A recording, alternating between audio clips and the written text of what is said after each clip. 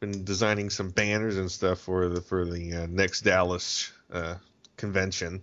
Ah, Akon? No, the small one, the one that I got a table at last year. The one where I met you at, Dallas StripCon. Oh, StripCon. Oh, okay. Yeah. I'm designing a banner, probably a tablecloth, some books, some DVDs, Nice. some CDs. Gonna get some swag. We won't be there. Oh, that's okay. We were like, hey, this is fun. Well, I got to record out of it, but It's a fun little show. I think it's getting bigger every year. At least that's what the guy who runs it tells me. Well, sure. I mean, it's even Akon starts small. Yeah. All the cons start small. Let's see here. I know something we can start on. No, I probably shouldn't bring that up. What do you got? No, I was just thinking about that. You're of course an anime voice actor, Brett, and you live in Texas. Sure. And like about 2 months ago, actually it was only 2 months ago, there was an anime reviewer that in Texas that actually went crazy and killed his family. Oh, jeez. Oh yeah, that's what's that guy's name? Trey Sessler. Yeah. Yeah. Mr. I mean, Anime. I think I met him once. Oh, wow. What's his name? Trey? Yeah, Trey Sessler. It's I gotta be honest. I watched some of his videos and I could tell that. And I know this comes after I watched the videos after learning about that. He didn't come off as completely right, I think. Yeah. Let me see this. Oh, Mr. Anime. Yeah. I think I met him once, and you're right. It's like, well, aren't you a odd one? Yeah. Yeah, I knew something was wrong with him when I saw he did a video calling himself the gun guy, shooting cans under an overpass, which, by the way, is illegal in Texas. Yeah. You have to be like, 10 miles out of city limits? Something like that. Yeah, Yeah, this guy was crazy. But yeah, that was kind of recent news, and you met him. That's kind of weird. Let me. I think it was just like in passing. Movie reviews, a little strange. Houston Press. Yeah, I think it was at like a Houston con or something. Because I remember the Mr. Anime tag. Yeah. I gotta be honest. I don't like that style of reviewing, anyways. You know what I mean? Yeah. It's him mugging the camera and. Right. Well, I mean that's kind of the nature of the way things are now, especially when it comes to the entertainment industry. Is you get people who aren't really involved in it, who have entitled senses of opinion, and they do that. Well, that's not everybody, but I mean, it's just like, but that's anywhere there are people who have thoughtful reviews of stuff that aren't involved, and then there's those that are just trying to grab the spotlight. Yeah. So everyone here's rewatched The Flash? Yeah. I've watched all of Mission Pack 1 and 3, and I think I started to fall asleep during Mission Pack 2. What? I don't know why. No, I do know why, because it was very late at night last night, and I was just like, I'm pretty sure I can go off memory, because I've watched these a bunch of times. Well, I'm a two episode guy. I'll watch one episode and it's fine. Then the second episode, it doesn't matter what it is, I'll start falling asleep. Mm. I think my wife accidentally has trained me to, like, oh, one episode's good. Okay, now let's eat dinner. Okay, now let's watch the second. It's peanut butter jelly time. Peanut butter jelly time. Peanut butter jelly time. The Webcast Beacon Network has been covering and promoting creativity and the creative process since 2007, starting with the Webcomic Beacon, a topical webcomics podcast with a jovial bunch of misfits like your local morning radio show. Also, the Webcomic Beacon newscast recaps, reviews, and discussions of community and industry news relative to comic creators, especially of digital distribution. Also, the Tropecast, the ever-tangential discussion of literary and visual memes. And finally, Web Fiction World. Before webcomics, there was independent and self-published web-release written fiction and literature. Find this all at webcastbeacon.com. Be sure to grab a master RSS feed or master iTunes feed and not miss a thing.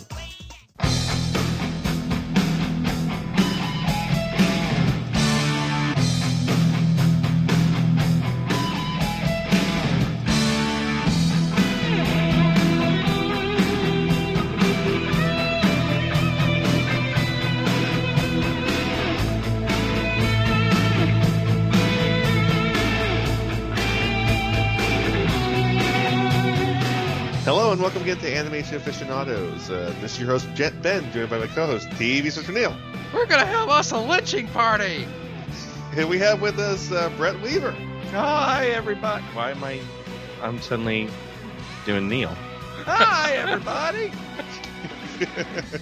And tonight we are talking about Dirty Pair Flash, the OVA reimagining of Dirty Pair, which we just recently did an episode about. Dirty Pair Flash is actually an interesting anime memory for me. It's actually one of the first non-Sailor Moon anime memories I've had. Wow. Because as people, the fans of the show know, when I was much younger, my older sister forced me to watch Sailor Moon with her every morning. Wow. And I say forced, and I mean forced. It's, my sister is, I know she listens too, by the way, Carol. She's a major in the Air Force, so she's actually a really tough girl. So She can kill you with one finger. well, I won't go that far. I'm actually a better shot than she is, but that's another story. Anyways, what happened was a friend of mine that I knew had a lot of anime VHS. This is back in the age of VHS. And I just recently had like a new piece of computer hardware. I think it was the Pinnacle Studio PC something or other or something. Right. And I was like, hey, I want to test this out. And he says, hey, if you can encode all these into like a real format, I'll give you a like, it was like a huge disk drive. It was a huge hard drive. It was huge back then, but now it's barely anything. Like 60 gigs. Yeah, I'm like, oh sure, and so he gave me 3 anime series. He gave me Dirty Pair Flash, Airbats, and Golden Boy. Hey. There you go. So I encoded those. He gave me the disc, and of course, when I was encoding them, I was like, that was old school encoding where I had to hook up this Pinnacle whatever it was to the VCR and watch it while it was encoding. Oh yeah, because there's no fast, there's no rip, it's real time. Yeah, and I that's how I watched Dirty Pair, and this was the first time I saw an anime. I was like, hey, this is not like Sailor Moon. This is actually good. Yeah. And that's my Dirty Pair Flash story. Ah. See, I was already into buying the VHSs in the early 90s, and I had already been very accustomed to Dirty Pair. I'd gotten all 3 movies, and then I was like, oh, they're doing new ones.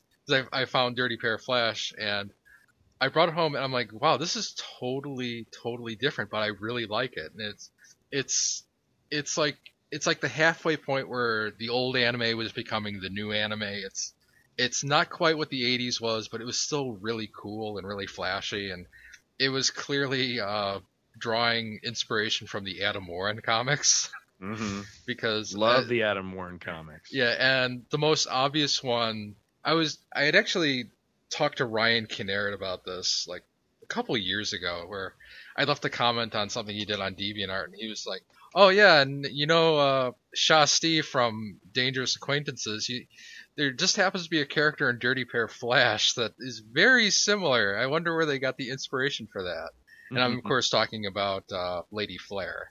Oh, yeah. It is true. It's like this. It's almost the same story. It's this rogue angel who lost her old partner or something. They were the original angels. Yeah, That's they were right. the original angels. And something happened to the partner, and she just went berserk and holds a grudge against Kay. And that basically got cribbed into Dirty Pair Flash. And Dirty Pair Flash is also a lot more cyberpunk, which is also something that comes right out of the Adam Warren comics. I mean, you read Dangerous Acquaintances, Sim Hell, Plague of Angels, Dangerous But Not Serious. It's like, wow, all this stuff that's in here went to Dirty Pair Flash. And it's great. I love it. I'm glad they did that. Yeah, when I got involved with it, I was just starting to do lead roles for ADV, and Matt Greenfield came to me and said, "So, how many characters do you think you could play in one show?" And I was like, "Dude, I'll do as many. We'll just keep working on it. And what do you got?" And he goes, "Well, how would you like to play a village?" And I was like, "What?" And he's like, "Yeah, because this is in a cyberpunk world, and your character you're going to play a village that's different aspects of your character." I was like, "Well, that sounds interesting." And so we did. We went in, and I just had so much fun. I had so much fun playing like the old man and the little girl, and very enjoyable show. Very enjoyable show. So Brett, what you're telling us is, according to Hillary Clinton, you can now teach a child. You can now raise a child because actually, what the joke was that went around the studio is it takes a Brett to play a village. That's what they. Well, I'm glad someone else took that joke and made a better one out of it than I did. But yeah, that's wow. You played a whole village. It's Neil. Didn't you say that you only saw one credit for Brett? Well, the end credits on the show, they don't exactly say what Brett did, except for that one episode that he's talking about, which is the one where Yuri goes into Professor Caps's mind, and everyone in this virtual world that she's encountering is a different aspect of Professor Caps. And yes, every single one of them is him, including the little girl. Matt was surprised that they didn't have to pitch me up very much when I played the little girl. He's like, "That's a little creepy, dude." Like, I'm an actor, damn it. It comes from strange places, like Brad Bird did Edna Mode. Yeah, exactly. Oh, that great character. In fact, fantastic. I'm not entirely sure, but I think the character that I quoted at the beginning of the show might have been Brett as well. I don't know. Yeah. Because there's a punk character at the very beginning of Dirty Pair Flash who, in fact, it's the character who has his car stolen that has the transforming car. Oh, I love that. And and he's like, and the villains are like, "This is a stupid transformation," and the punk is like, "Who cares about practicality? It's the latest trend." That whole first episode is just this ridiculousness of awesome. Basically, it introduces us to these new versions of the Lovely Angels, Kay and Yuri, where it's not quite like the original Dirty Pair series. At least my initial impression of it after watching the original and then watching Flash again is this Yuri's a little bit more girly. Yeah, they're very dimorphic. They're much more different than what the original pair were, right. Which again is an aspect taken from Adam Warren. And they went even further with it. They made Kay totally a tomboy and very trigger happy and violent, and Yuri is very girly and vain and kind of has a whiny voice. And I think a lot of people, or I should say a very vocal minority, actually don't like this dub, but they can go to hell because I actually love this dub. This dub's actually really good. It's, like I said, it's after going through Sailor Moon for so many years and then all of a sudden, oh wow. Right. Yeah. Because what I love are dubs where the American cast is just having a ball, and this is one of them. Same with Golden Boy, that whoever did that main guy was just having a ball. That's come on, Brett. Doug Smith. Yeah, he was just having fun with it. Oh, he had so much fun. In fact, and there was a series of shows during that time that it was good stuff that was coming in, and we were just having so much fun. We had that. There's Golden Boy. There was Dragon Half. There was Dragon Knight. And then, I was doing Sorcerer Hunters at that time. And we had so much fun. It was like, okay, we want to stick to the story, but we want to have our own personalities. So go for it. And it's like, yeah, that's what we were wanting. Yeah, and it was perfect. I love this Kay and Yuri. I like this Kay more than I like Yuri. I think that's true with most guys. Most guys like Kay more than Yuri. Mm-hmm. Yeah. Because she kicks ass. Yeah, Kay's more fun. And she swears like a sailor. Especially in this. And yeah, the whole series is basically, you know, they're the dirty pair, obviously, in more than just name alone. I mean, they wreck whole planets, you know, just by showing up, and it's just wonderful, beautiful, this collateral damage they always cause. Well, Yeah. the one that I love is the beginning of episode 2. They're trying to save this. Oh, I don't know what the character is, but they're trying to get him aboard the Lovely Angel, and he gets taken out by Lady Flair, who guns him down from I don't know where, and she escapes in a car, and they start chasing her with the Lovely Angel at ground level, and they're just destroying the city chasing this car. Hey, they get the work done. That's what they're there for. Yeah. They killed way more people chasing this car than it was worth. Yeah, and yeah, like I said, I just love the first arc with Lady Flair. That was great, but really, yeah, it's the second one was one with the planet that was an amusement park, right? Yeah, World's World. Mm-hmm. Mm-hmm. Which is totally like Westworld, which Neil hasn't seen. You got to see it. I mean, that's Yul Brynner as the Terminator 15 years before Terminator. exactly. He's like, who's Yul Brynner? I know who Yul Brynner is. You know, the dude from The King and I. But yeah, it's totally like Westworld, and that's the kind of stuff that you like, Neil, where the Japanese take influences from other things and Yes. you know, make it better. Yes, they do. And I only had one problem with that one, is the Schoolgirls episode. I did not enjoy the Schoolgirl episode. Well, that one was kind of silly. It was, yeah, the story was kind of silly, but I did like the story arc with Yuri in that, because she was really having a ball dressing up like a schoolgirl and looking pretty in her little outfit, and Kay was just having none of that. Yeah, Kay was like, when are we going to stop this and like blow some stuff up? Yeah, because the premise was that they had solved, or they thought they had solved the issue on World's World, and they needed a place to stay, and they couldn't pay for accommodations anywhere, so they had to hang out at this school, and they also had to go to class while they were there. So Yuri was living out this fantasy of being a schoolgirl again, and Kay was just like, ugh. And the place was haunted. That was part of the fantasy. Yeah. And of course, it's totally believable that these two would be mistaken for schoolgirls. Well, aren't they like 16 anyways in the story? I think they're 17-ish. The point is they aren't at the age of majority yet. Right. Yeah.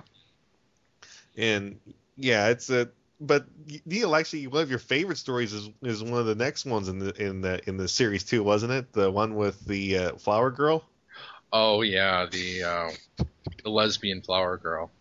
Because while they're at World's World, they're watching this computer hacker guy who's also a trouble consultant. This is the only arc that he's in, and he spies this flower girl, and he thinks the flower girl is interested in him because she keeps coming up to him and spending time with him, and she's like, who's this Yuri girl that you're always hanging out with? And he's like, oh, Yuri, I'm not involved with her whatsoever. And she's like, oh, good.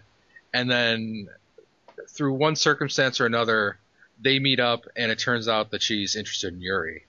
But the real punchline to this that I think is funny is that after this is established, Yuri actually goes for it.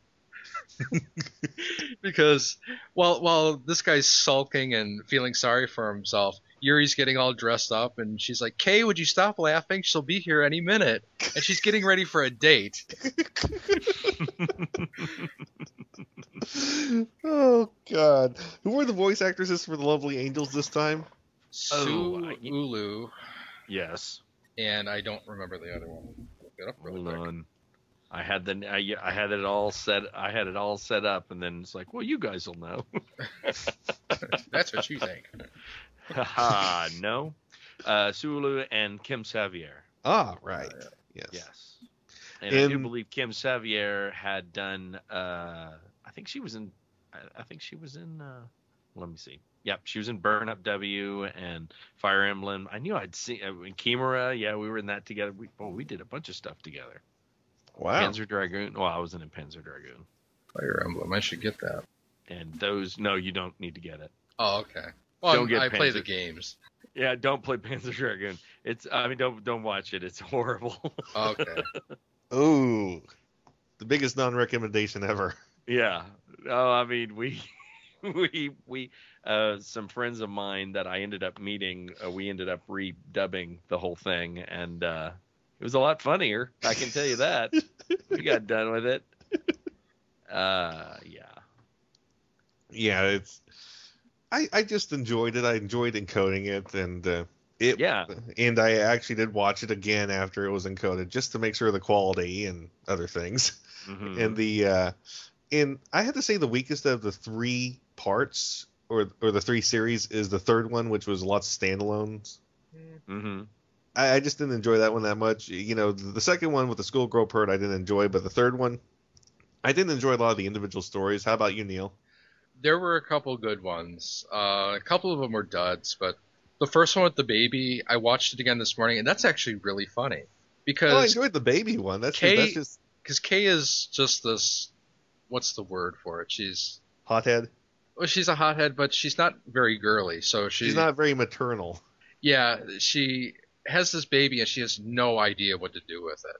So it's like a guy, having to protect a baby and being like, what do I do? I don't know how to please this little thing. Right. And while she's doing this, she's being chased by these gunmen on skis, and it's hilarious.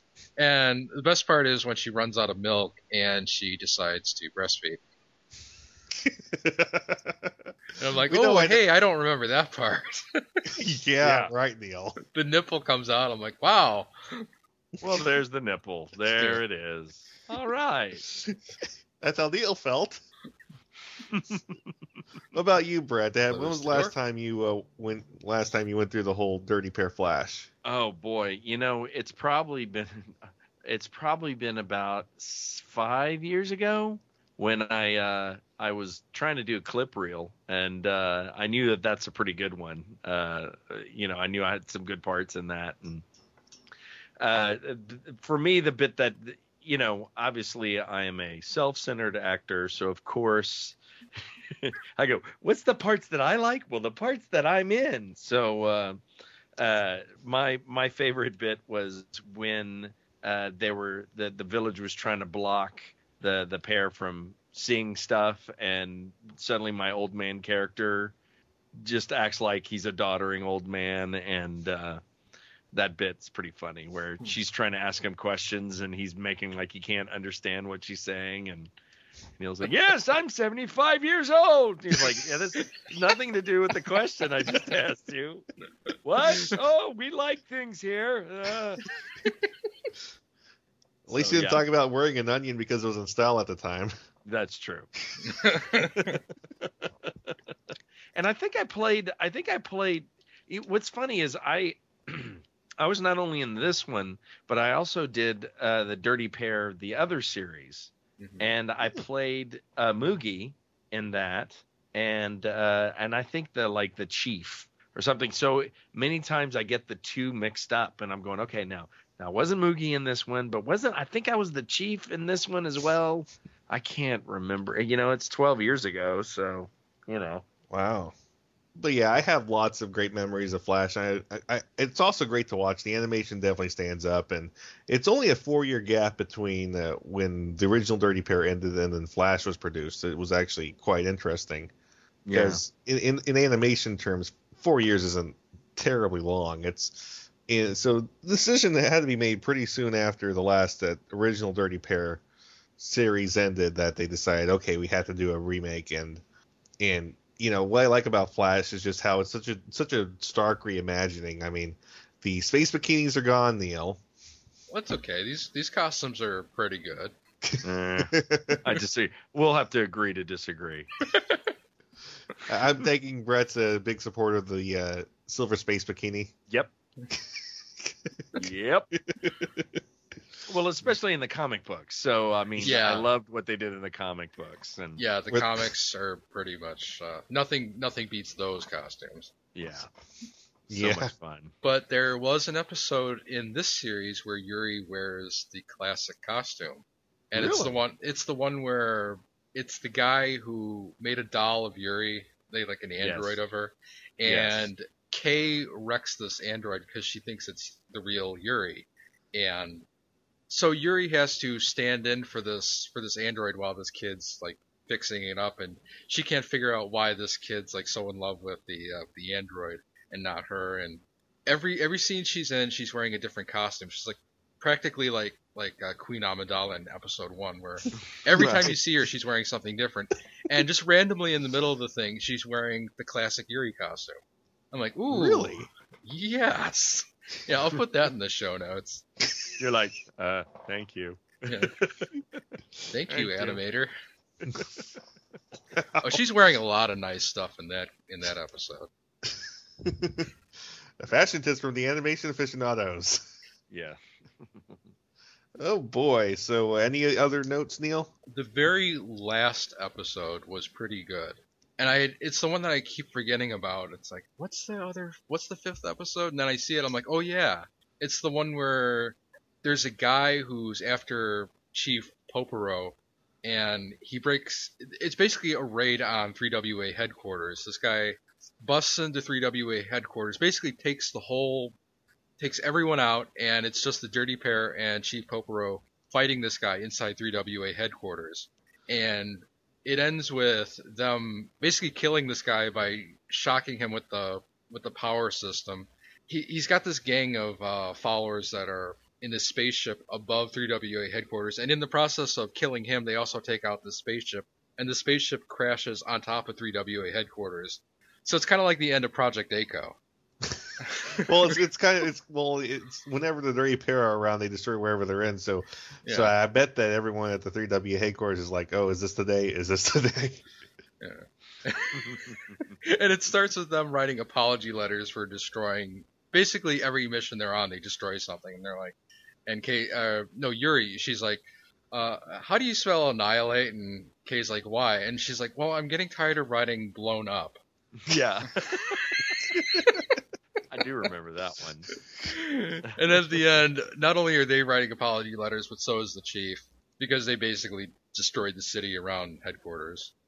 And they destroyed a couple plants. I remember one where it showed the two of them, they were battling a whole army, and it showed like a newsreel clip of them, and their clothes are all torn, and they're just standing back to back with the whole army destroyed around them. Yeah, there was a civil war, and they basically ended the war by themselves. By destroying both armies, right? Yeah. Sure. That makes perfect sense. But one of the coolest homages to the original Dirty Pair in this series is the Lady Flare thing, where they shoot like a flashback to what's her name, Iris and Molly. Yeah, in that last mission that they're on, and they're dressed like the classic pair. I mean, Iris even has the headband. Yeah. And it's what's the name of the incident they have for that in the story? I don't remember, but yeah, it's some big calamity that you never really get the full scope on what it was. But apparently, in the process, the moon gets blown to bits. I mean, the series starts and the moon is in a crescent shape, but it's actually just that's the only part that's left. That's all that's left. Yeah. Yeah. It's like, what the hell happened? We got our man. We destroyed the moon in the process.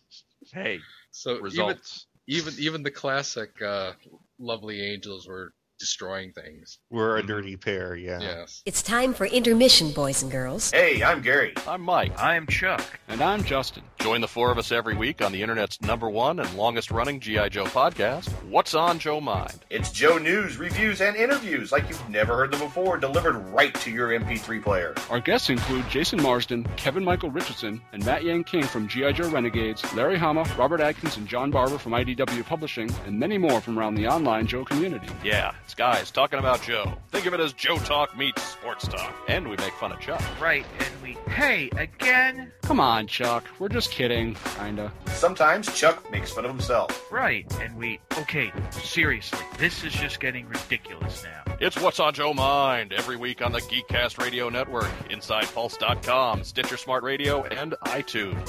Download and listen today. I suppose I still can't say something about Transformers, can I? Come on, man. No. what about sports? That sounds good. Yeah, that's all right. Movie Week in Review is the Geekcast Radio Network's weekly movie podcast. Steve and Mike take a look back on their favorite films and give you their thoughts. They also bring in co-hosts at times. If you are a movie buff, listen to M-Wire only on GeekCastRadio.com. Grab your helmets because it's time to assemble Mask. Coming April 10th, 2012, the Geekcaster Radio Network launches Masked Mayhem with your hosts Optimus Solo and TFG and Mike. This podcast, covering all 75 episodes of Mask, will feature in-depth analysis of every episode, talk on the toys, and more. Masked Mayhem will run 30 podcast episodes. You can find us in iTunes and on www.geekcastradio.com. Get your spectrums ready, as podcasting is the ultimate weapon. Like I said, this is definitely worth watching, and I loved watching it the first time and the second time, and just recently, the third time, I enjoyed watching it again. This is something that I should actually put in my collection. Yeah. Well, it's coming out on DVD, funny enough. Oh, okay. Yeah, Did the you right say stuff. Funny enough. Well, the irony of him saying I should buy this, and I'm like, oh hey, they're coming out with it on DVD. Oh boy. Do you still get residuals, Brett? Residuals. I live in Texas. The answer is no. Well, Texas is a great place to live. No state tax. Okay. Sorry, I'm one of those liberals that live in Austin. Okay. But anyway, yeah, I don't know how well this sold initially.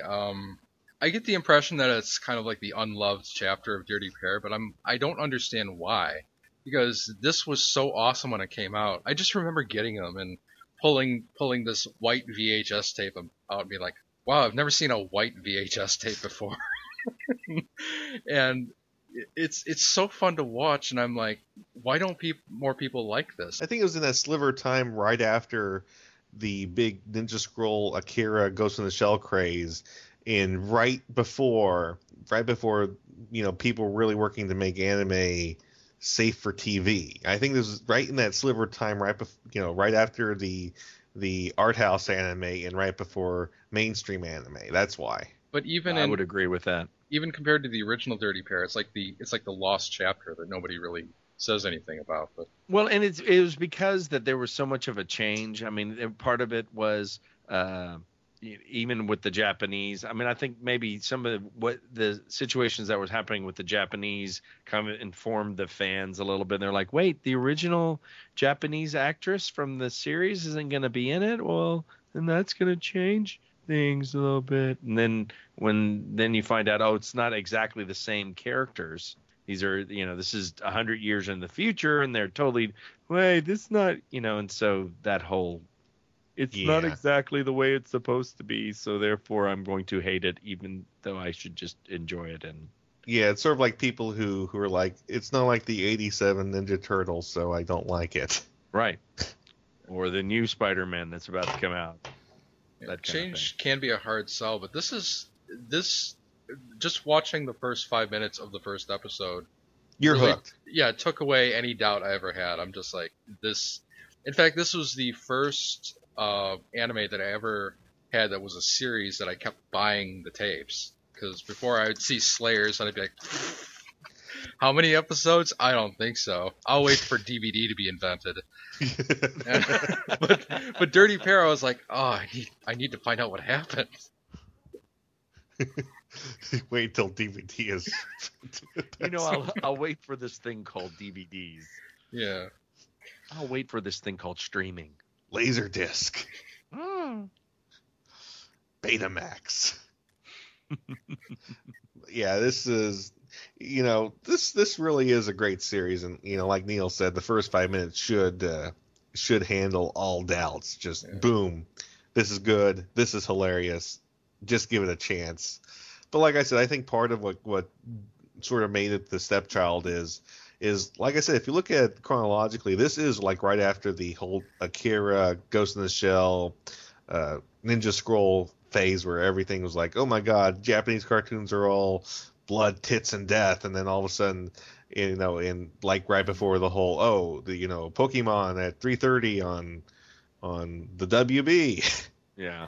Actually, I was looking at when this was released. I think this was before Ghost in the Shell, right before. Oh, okay. And it was doing things that Ghost in the Shell did, but in my opinion, it did it much better. including the artificial life form that came about via a virus or bug, or that the artificial life form character that was in Ghost in the Shell is also sort of the same idea was in Mission 2 with this totally virtual entity that was taking on World's World, and it was in fact targeting the other trouble consultant that I talked about, the dorky character. I have it right here. Toma. Yeah. And I think the virtual character I'm talking about, I think it was called Jake, but it stood for something, and I don't remember what it was. And another thing I had to add is I just remember lots of weird feelings of watching the original opening, because this is one of those openings that really don't have much to do about the show. I mean, it shows a mermaid, and there's never a mermaid on the show. No. Yeah, I never quite understood that. If you ever watched it all the way through, and I watched Mission 1, Mission 2. Mission 1 has a kick-ass opening. Mission 2 has a kick-ass opening. Both of them have lots of fighting poses, gun shooting. And the third one is Kay and Yuri sitting on floating stars, smiling at each other, and as they're spinning, and it's like a huge tonal change in the opening. It's like, who put Urusei Yatsura in?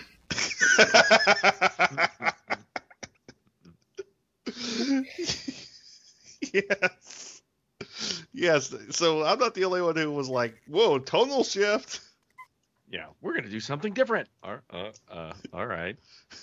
Every time I hear the theme to that opening, I always think, this sounds like Walking on Sunshine.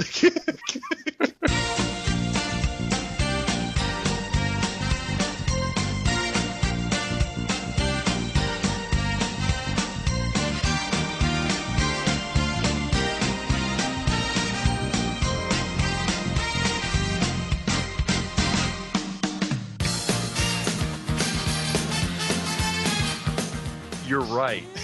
Yep. Yeah, that opening.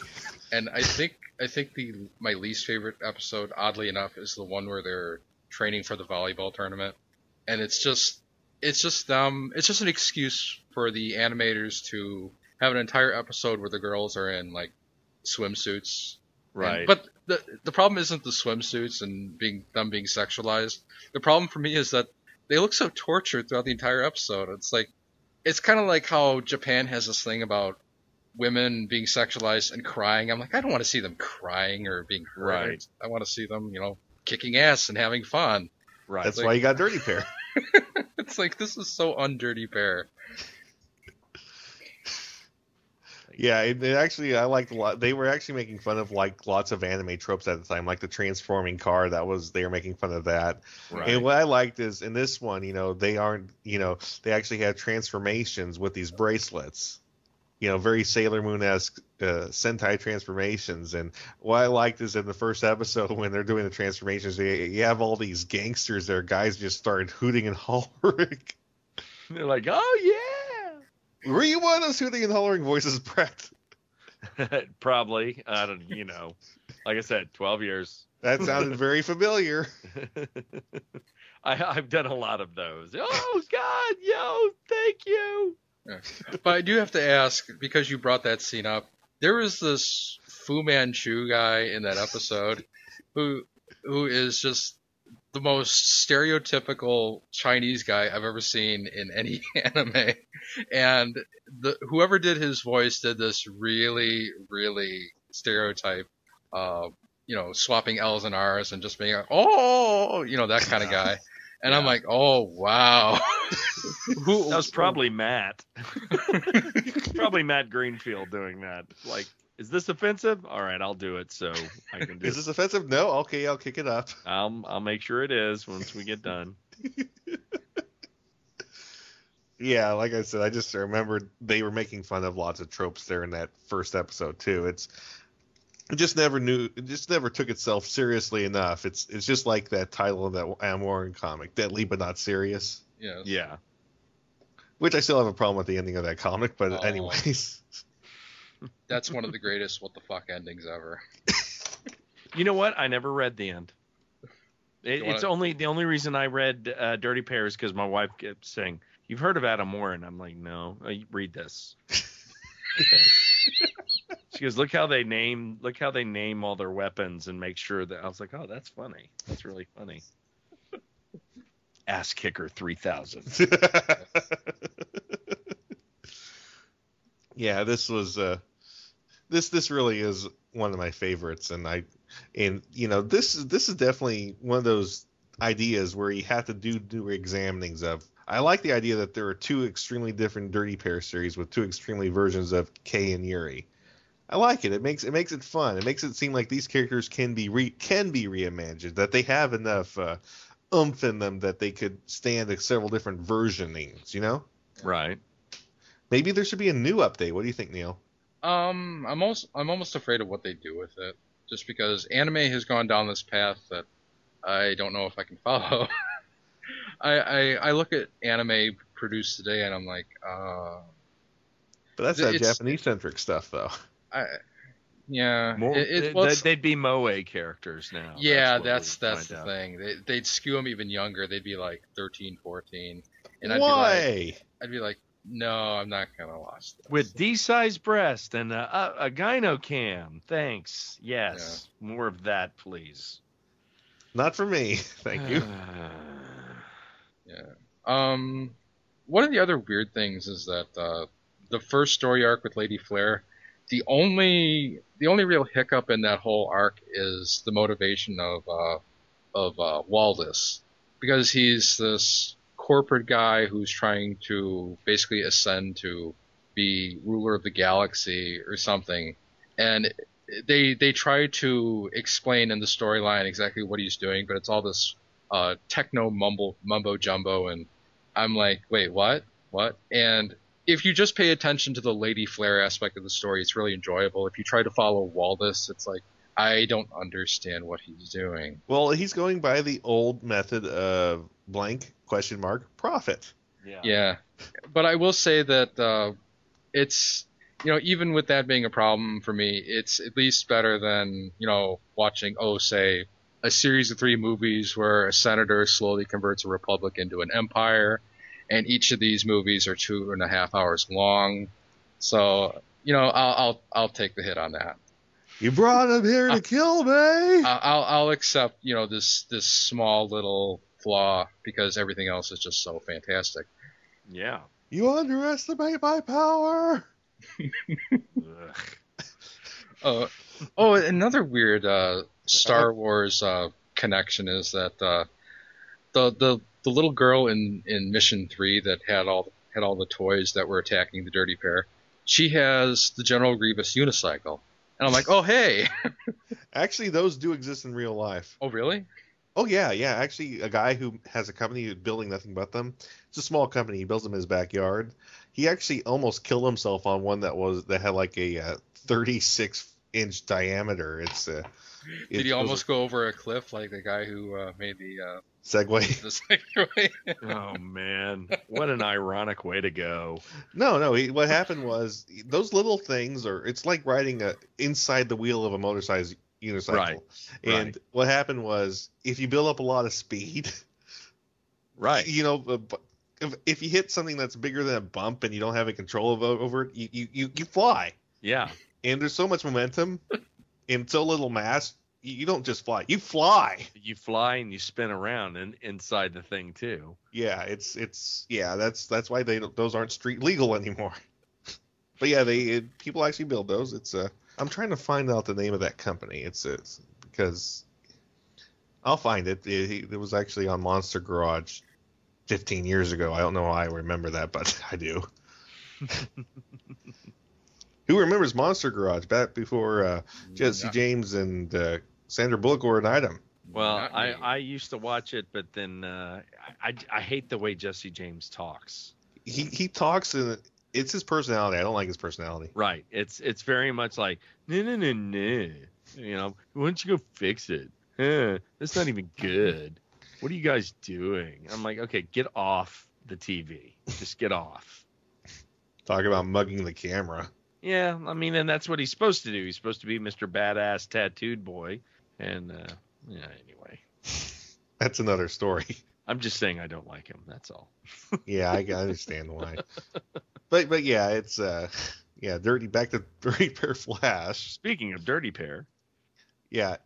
So yeah, this show definitely gets its way with lots of great art, lots of great animation. Still Sunrise doing it. Sunrise, who did the original series. Mm-hmm.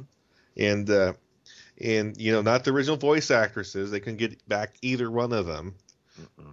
And that sort of inspired the reason to do a remake versus a prequel outright. I think that really helped because it gave it its own identity, which also hurt in some people's eyes because, this isn't the original Dirty Pair.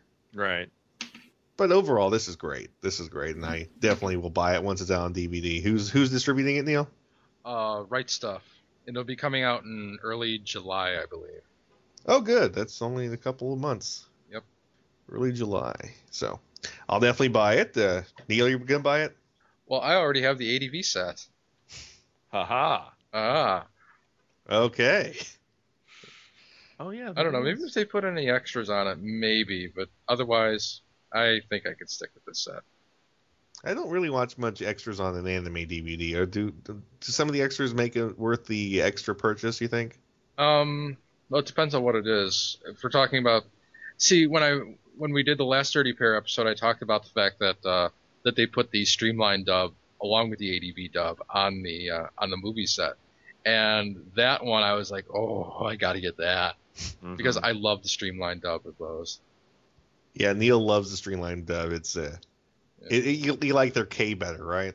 Yeah, the K in the ADV dub, I don't remember who it was, but she's kind of, I don't know if she's acting bad on purpose or if maybe she, I don't know, was poorly cast. I get the impression that maybe she's doing it on purpose because she kind of sounds like a bad late night B movie actress. How they would sound like. I had mentioned Hard Ticket to Hawaii, just the way those actresses act. Where they walk into a restaurant and the guy goes, "I'll give you the best seat in the house, my face," and one of them goes, "Why? Is your nose bigger than your dick?" Wow! And that movie is such a treasure. I wish I could get it on DVD, but it's like it's so rare and so expensive. Pamela Lauer, by the way, is the K in the ADV dub. Yes. Of Dirty Pair, just regular Dirty Pair. And I think that might be what she's emulating, is those types of movies where the girls are just so bad at acting. Okay. Which is strangely appropriate for Dirty Pair. It's almost a B movie feel, but with more sci-fi. Yeah. But the thing is, she's also acting with Jessica Cavello, who is just knocking it out of the park. So it's like one's doing it serious and one's doing it campy. It's like, I don't understand. Yeah. Well, it's just because, Jessica is awesome. Jessica's just... That's all there is to it. I always love her roles. Yeah. And while the Lovely Angels in the Streamline was Laura Cody and Wendy Lee. Yes. Wendy Lee. So, Wendy Lee. Do you have a Wendy Lee story? I have no Wendy Lee stories. Oh. You're saying it in a way like, I have a Wendy Lee story. I do have a Wendy Lee story, but I have no Wendy Lee stories. Oh. You have one story. I have a story. No, she's a very nice person. That's I have not got to work with her, and I wish I will someday. Strangely enough, I always get her mixed up with Amanda Winley. And now those are two totally different people. But it's the last name Lee. It just trips me up. I'm like, what is a foul mouth, mean, irascible person, and the other one's Wendy Lee. Yes. So I have Gunsmith Cats too. I know all about that. I'm in Gunsmith Cats as well. Yes. I'm Washington in that, and Wendy. And Amanda's the one who got me into voice acting. So. Okay. Well, that's a good history on the voice actors. Yeah, that's why I can be so mean, and we're like, screw you. Oh yeah, well screw you. You want to go to coffee? Yeah, let's go. Okay. And of course, the voice actresses, were just always so good. And for Kay and Yuri, especially in Flash, I mean, I like both of them. It's the Yuri was almost whiny, but that was definitely how the character was written in that. I can't fault the voice actors. The voice actors are doing what the character is doing. But Kay was perfect. Well, Yuri kind of settles down later in the series, but one of my favorite Yuri moments is, actually I got a couple of them, but she's whining to the chief about getting a new partner, and he says something like, you can't go through partners, or something about the way she goes through men, like she goes through toilet paper, and she's like, that was mean. And the other one was the aforementioned scene where she's writing apology letters, and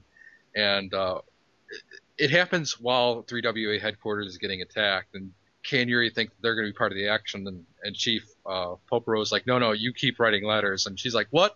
We're the goddamn dirty pair, damn it. It was Yuri who said that.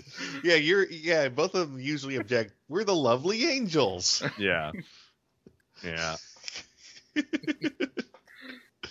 But yeah, those are great moments. What are some favorite K moments, you guys? Yeah, no, I'm the wrong guy for this. Just any time she just flies off the handle for like the littlest thing. Yeah, definitely. The nipple thing. And there's still a bit of 80s in this. I mean, there's some 80s fashion, especially when there's civilian gear. Not a lot, but there's some of that. Yeah. Mm-hmm. And that's okay with me. Well, you love 80s fashion. You're a leg warmers guy. Yeah, I grew up in the 80s. I remember leg warmers. You wear leg warmers? I don't wear leg warmers, but I like them on women. Well, if he sees a woman with leg warmers, Neil goes like, oh. Appreciative. Yeah. I am appreciative. Oh. Okay. So I think we're ready to wrap this up, guys. Cool. All right. This was our Dirty Pair Flash special. We're all fans. Y'all should buy it as soon as it comes re-released on DVD. Yes. Buy the right stuff. Yes. Yes, and Brett's saying that because he generally likes it. He's not getting residuals, guys. I'm not making any money off of it. I got my $500, so I'm good. All right, this is your host Ben with TV's Mr. Neil, and not TV's Brett Weaver. All right, I'm sure going to be back on that tube soon, Brett. Yay! All right, and good night. Bye. See ya. Yeah.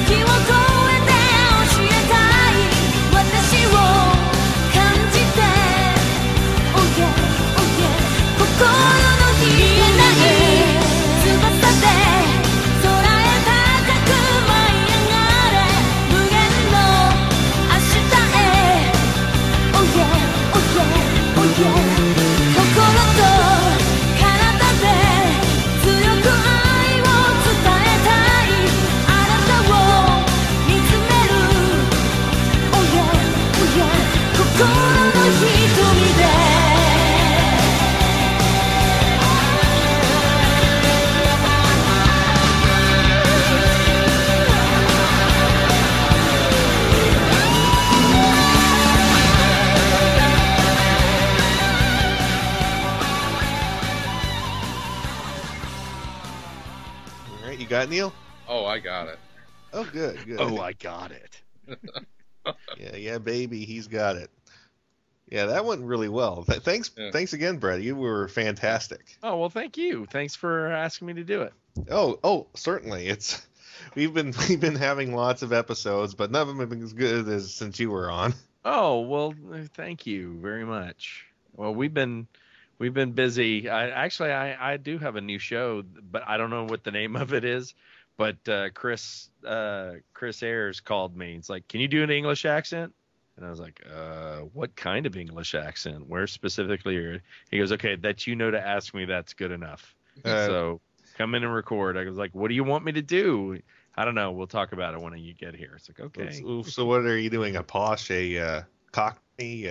I don't know. I've actually, when I schedule the time, I'm going to say, give me, I know it's 3 different characters and I know it's a 26 episode series. So I don't know what that is, but I asked him to give me the location of where these 3 people are from so that I can then do some, I'd like to, for once, do some research before I get in the booth and have something ready. I'm terrible at British accents. If you ask me to do one, I'm like, stop that. Well, Silly. I mean, when you think about it, I mean, you can do simple ones. The difference between certain parts of London and even being from Manchester, it sounds different than being, where are the Beatles from Liverpool. Liverpool. Liverpool. I'm from Liverpool. Liverpudlian. Liverpudlian. And there's just knowing that there's a difference between those, and because everybody just thinks, "Hello, oh, very nice to see you." That's very posh, by the way. Yeah. But my favorite is listening to a Welshman speak. Yeah. I'm sorry to say it's hilarious, but it's hilarious, especially when they start speaking Welsh in it. Then they start screaming at each other. It's like, right. I can't do it, but it's hilarious when you hear it. Can you do Welsh, Brett? I can if I listen to it long enough. As you hear me typing it up. Yeah, Welsh is it's lots of guttural. I can't do it without sounding like I'm insulting it, but it's very similar to that. Yeah. It's well, I'll let y'all know when the show gets announced, and then you can decide whether I sucked or actually did a good job. You usually do a good job, Brett. I can't think of something that I'm like, oh, Brett Weaver did that? Oh, I'm so sorry. No, I get so aggravated when I hear it sometimes, and it's like, oh, it's me doing me again. I'd like something else, please. So that's why I don't do it very much anymore. Oh, we do have several specials coming up soon. Nothing really in anime. It's Did you know that Lou Scheimer did an adult animated movie after Filmation went down? No, what's that? What? Lou Scheimer? The guy who did He-Man. Yeah. Oh, really? Yeah, after Filmation, the company that did He-Man was shut down. He did a pornographic adult animated movie that was never released, and Neil and I are going to watch it and make a commentary track of it, because just the thought of that just sort of breaks your brain. Yeah, that would be very interesting to see. Well, let me know, because I would be interested in knowing that kind of stuff. It's called Robin and the Dreamweavers, and you can actually buy the DVD if you so wish. If you want to throw away money. Yeah. So I just keep telling myself that it's the Filmation guy, and that just breaks my brain every time. Yeah. I can't imagine what this is like. I mean, the guy who Filmation stuff is so ugly too. It's like the guy who rotoscopes everything. Really, he did a porno? I gotta see this. Did they rotoscope the fucking, or I mean, that's what I'm wondering. We make that joke, and the joke was maybe they rotoscoped one half. They got footage of a guy just by himself and a girl by herself, and they rotoscoped that together or something. Right. Because that's what Filmation is. It's a bunch of people who were all filmed separately, rotoscoped together. That'd be horrible. Because if you watch a Filmation cartoon, nobody's looking at each other. No, they never are. Ugh. God. All right, well, I'm gonna get on out of here. All right, great having you again, Brad. Let me know when the new show's coming out, and sure. All right, let's see here. Good night. I'll talk to you later. All right. Bye. Bye. Should stop. You don't understand! We can't leave this place on our own! This entire world belongs to the Great Overlord! The Great Overlord? Once the Great Overlord was just another member of the oppressive feudal nobility. But once he built his castle on the peaks of that mountain, his powers began to grow. And before we knew it, he had become so powerful that nobody could stand against him anymore. Well, why didn't you stop him before it came to this? Because at first, this village seemed to be benefiting from the extra trade and profits that came along with the Overlord's rise to power. We were all happy with the way things were going until then. So you turned a blind eye towards it. Not true! Well, actually, yes. But the raping and pillaging weren't our idea. So the party's over and you're still stuck with the Overlord. Shh! Don't speak so carelessly. If the Great Overlord were to hear those words, this entire village would be overrun with monsters and demons and even worse. Oh, I can handle this Overlord. Stop your foolish chatter. The Great Overlord is immortal and undying. No mere mortal could slay him. The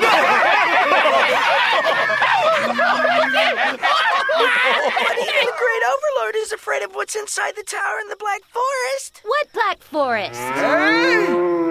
Yes, I'll be turning 70 this year.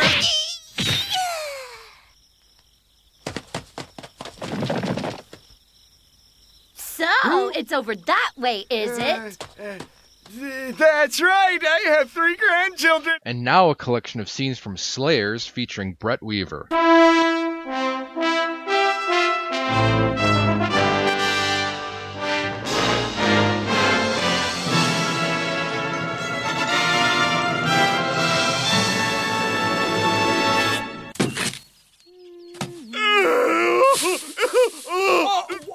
What is wrong, brother? Our brother's leg has been broken in half. Hey, you! Yeah. Hey, lady! Shoot. Hey! Hey, lady! Hey! Didn't you hear us yelling at you? You're kinda out of shape, aren't you? Hey, that's not true! Although my blood pressure has been a little high. Yeah, and I've been getting these shooting pains in my... Nobody wants to hear your health problems! We're here to make this young lady pay for breaking our dear brother's leg. Huh? Money. Well, if you're gonna quibble over every little detail... Yeah! Hey, you 3 wouldn't happen to be bandits, would you? Oh! Hey, you catch on quickly. Explosion!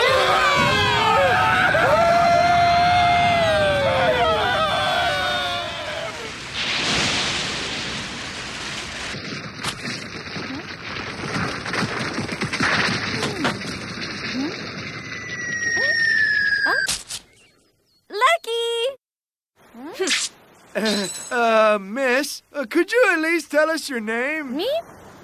It's Lena Inverse. You're really Lena Inverse? The robber? Killer? Lena the Dragon Nester? We didn't know! Please forgive us! I beg you, do as you wish with me, but leave my family out of this. My wife and daughter have nothing to do with this. Please do your worst, but leave them alone! Excuse me, but setting aside the robber-killer part, would you explain this Dragon Nester business? Huh?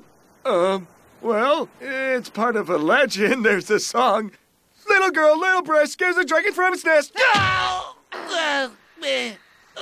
This isn't a bad deal, is it? It sucks. Oh.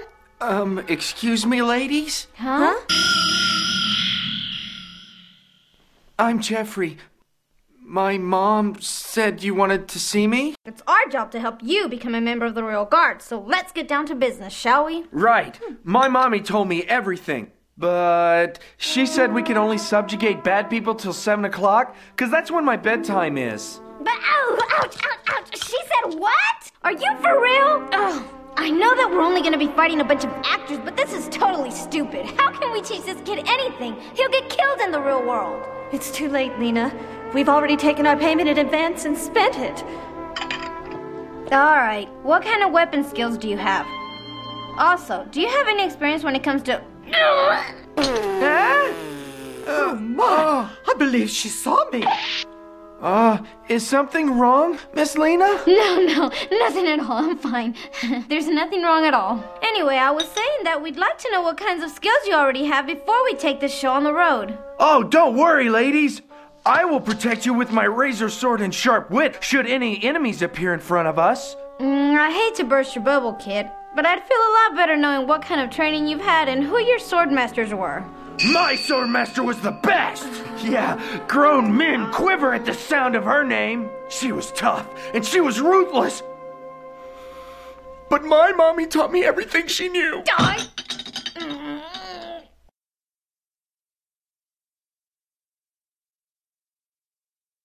We're gonna have a lynching party!